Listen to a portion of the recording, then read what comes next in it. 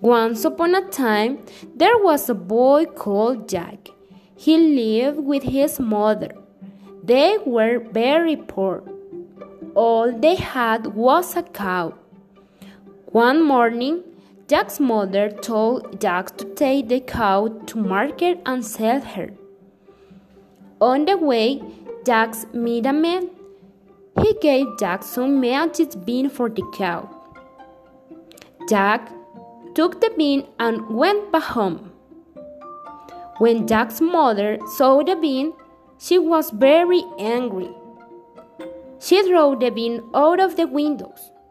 The next morning, Jack looked out the windows. There was a giant beanstalk. He went outside and started to climb beanstalk. He climbed up to the sky through the clouds. Jack saw a beautiful castle. He went inside. Jack heard a voice. Free, fee, fa, fum. Jack ran into a cupboard. An enormous giant came into the room and sat down. On the table there was a hen and golden harp. Lay, said the giant. The hen laid an egg. It was made of gold. Sing, said the giant. The harp began to sing.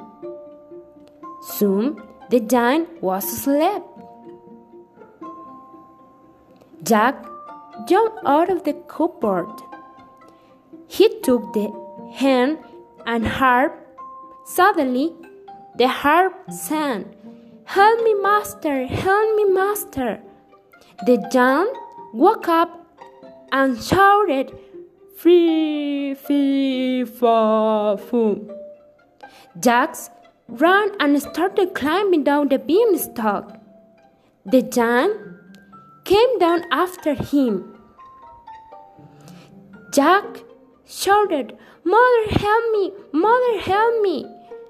Jack's mother took an axe and chopped down the beanstalk. The giant fell and crashed to the ground. Nobody ever saw him again. With the golden eggs, an imagined harp, and his mother lived happily ever after.